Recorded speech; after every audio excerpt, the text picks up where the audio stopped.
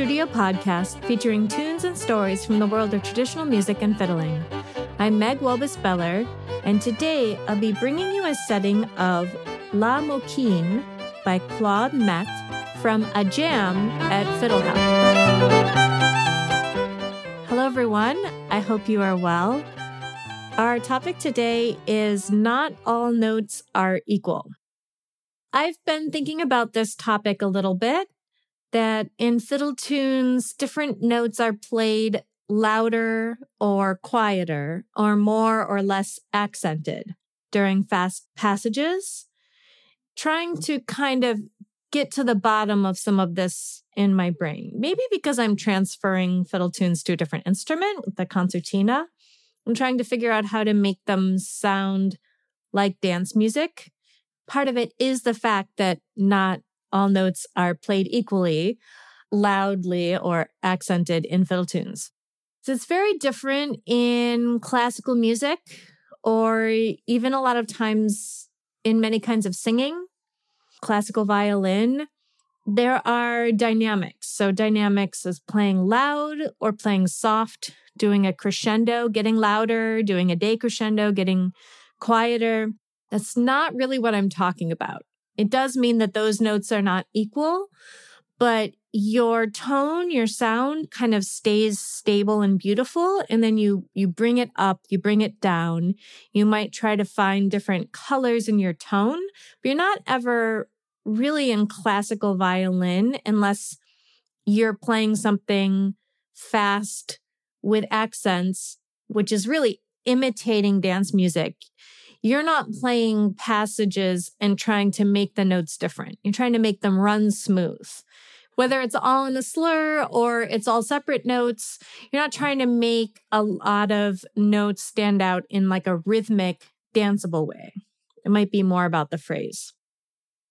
The way that fiddlers do it, rather than these long crescendos and then playing loud and then getting very quiet and playing quiet, is that it's more like a percussion groove. So if you think about several percussionists playing together for Latin music, or even one person playing on a drum set, but it's several different kinds of drums and cymbals, some of the hits are going to be louder or softer or more accented or just have a different quality. And it's all of those together in a rhythmic pattern that makes it feel usually like dance music. Dance music isn't all the same rhythm, all the same way. It's a mix of things. And so you hear like the cowbell and you hear the congas and you hear the bongos, and it's the difference, but they're all together and they're moving rhythmically through this pattern. Fiddling, playing a reel or a jig, a fast fiddle tune, we're trying to do that. We're trying to play different notes in different ways to make it sound dancey, like a rhythm, like a drum set playing a rhythm.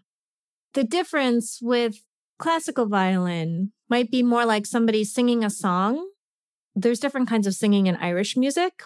Sometimes we have a singer at our session who does ballads.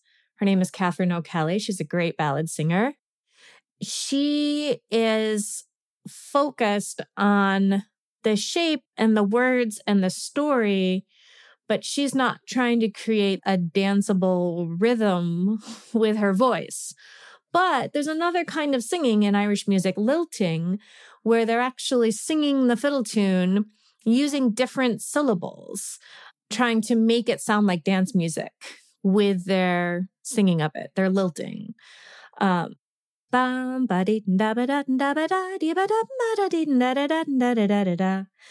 I don't really scat, but it's a little bit like scatting. And I'm not using the same syllable for every note. We actually do that in Jewish music. We go lie, lie, lie, lie, lie, lie, lie, lie, lie, lie, and it's all lie. But in lilting, you use a mix, just like for fiddling, playing reels, playing jigs. You're using a mix of tones and attacks and dynamic and accented levels to give you that lilt in your fiddling. What I would do because different styles have very different patterns and ways of doing this. I would say almost every traditional style that comes out of dancing for fiddle does this to some degree. What I would suggest is whether you're interested in Scandinavian or old time or French Canadian or Irish, that you first go and listen to some fiddlers from that genre and try to hear it. Hear what is making it not sound like every note is the same. Like a jig, an Irish fiddler doesn't play a jig da da da da da da da da da da da da da da da. They play, da ba da ba da ba da ba da ba da. So I'm saying da ba because usually the first note is more accented, louder, and I'm going because the second note is quiet. Some people ghost it, basically barely play it, and then ba because it's sort of a medium note at the end.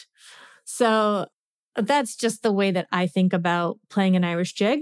I would go, listen to Brian Conway, listen to some fiddlers and see what syllables you might put to their tunes to kind of get a flavor of the mix of accented notes, ghosted notes.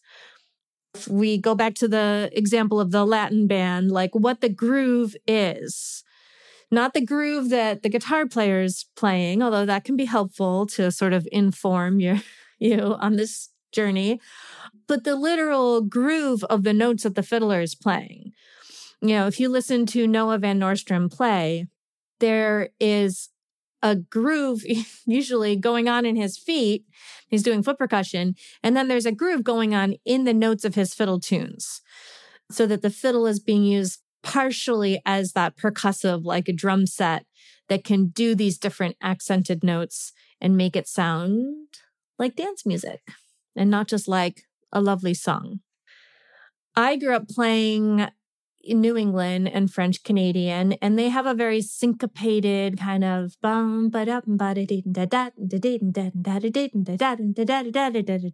so you get a lot of unexpected notes punching out. And so I love that, although I don't get to use it as much down here. It's not how we play old time in Maryland. Like I said, you can listen to the backup instruments to kind of hear the groove they're doing, but you can bring that into your playing a little bit. It's nice to, hopefully, your guitar player is also listening to what you're doing, bringing that into their groove. So you can get a nice synergy going there. You can practice the groove if you're getting a sense of how you want it to sound. You can practice it on open strings or something really easy scales. I spent a lot of time practicing I teach kids and adults little one-string exercises, ba-da-da-da-da-da-da-da-da-da-da, and I get them ba-da-da-da-da-da-da-da, or putting slurs in. And before they try to put it into a tune to get that groove, and just having them run up and down, 1, 2, 3, 4, 3, 2, 1, on every string, just getting it into their right arm on one string without having all the string crossings and everything to deal with trying to remember a tune. So just on an open string or just with a really simple pattern on one string, getting your groove or your lilt going and then trying to push it into a tune. And I actually would say you want like a pretty notey tune. Sometimes I'll use the Dancing Bear, this really repetitive New England tune by Bob McQuillan, because it's very easy and very notey. So if the tune has a lot of funky rhythms, it might not be the best one to practice your groove on. You might want something with a lot of filled in groups of 3 for a jig or a lot of filled in groups of 4 for a reel. So that's a little bit about not all notes being equal. Hope that was helpful if you haven't thought about that before. Our tune for today is another French tune. I don't know why I do this to myself with the pronunciation, but actually the tunes are so good that this is the hill I'm going to die on, I guess. This tune is by Claude Mette. He is a singer, fiddler, collector of Quebecois music. travels around, plays a lot of traditional music, and composes a lot of tunes, and his tunes are very popular. This is a really fun kind of French-Canadian house party tune, La Moquine, and it is named for a fiddler named Elizabeth Moquine. I heard this at a jam. I'll tell you this story. So this is what happened. On the last night of Fiddle Hell, Charlie and I were playing. We left the concert a little bit early because I was actually just feeling really sleepy, and it was like dark and with beautiful music and the concert, and I was having trouble staying awake. So we left and we went to play a little bit of music, and somebody else was playing some music, had also left the concert. There was another fiddle and guitar playing, and they were all the way up. They'd kind of gotten a spot away from us. They're in this stairwell right on that sort of top floor. And the stairwell did sort of amplify what they were doing down. So we could, even though they were sort of far away, we could hear them pretty well down on the first floor. And they sounded really good. I was like, I think that might be Alyssa Schneckenberger and Jan. So we ended up going. At some point, I actually just put my instrument away for the night. My fingers were totally done, and I didn't want to be in pain or overdo things. And I've been playing all day. So I was like, I think I'm done for the day. I put my instrument away. We went up to listen to them a little bit. Nicholas Williams came with the accordion, and people were joining this little jam way up in the stairwell on the third floor. Down on the first floor, they started organizing the big final night, Scottish, Cape Breton, Irish. They had all these players. There was dozens and dozens of players playing all these Scottish and Cape Breton tunes. They're playing a lot of A. And Lissa and Jan had been playing some tunes in some funky keys. So there's actually kind of a clash. If you're standing in the right spot, you're getting a lot of A major, C sharps in one ear. And then from the smaller jam, you're getting flats in the other ear. I think they could hear it down on the floor because they sort of started calling up can you guys stop and just come join our jam? But instead of doing that, they just started picking more keys and more songs and playing them in F, which is a very clashy key with A. All of these tunes and funky keys, and some Berkeley kids came, and it was a beautiful jam. You can see it actually if you go to the Fiddle Hell Facebook group. Somebody posted a video, and it's me and Charlie, and we're dancing to this tune that we're going to do, La Moquine, which was the final tune they did before they actually did stop and just let the Cape Breton and Scottish fiddlers take over the soundscape. But that F Jam was fun and maybe a little bit trying to tease the fiddlers playing an A. Some of it was definitely trying to tease them. They sounded so good. All those folks up in New England, I just love the way they played. So we're going to play this tune for you now, La Moquine. And I hope you enjoy it. Next week is right around the Christmas holiday, and I am going to be taking a week off. My first week, I think I've done 66 or 67 episodes in a row. I am going to replay a popular episode from about a year ago that I did about playing in tune. So next week will be a replay, and I should be back in January with an interview with fiddler and banjo player Brad Kolodner that I'm very excited about, and more topics. Thanks, everyone.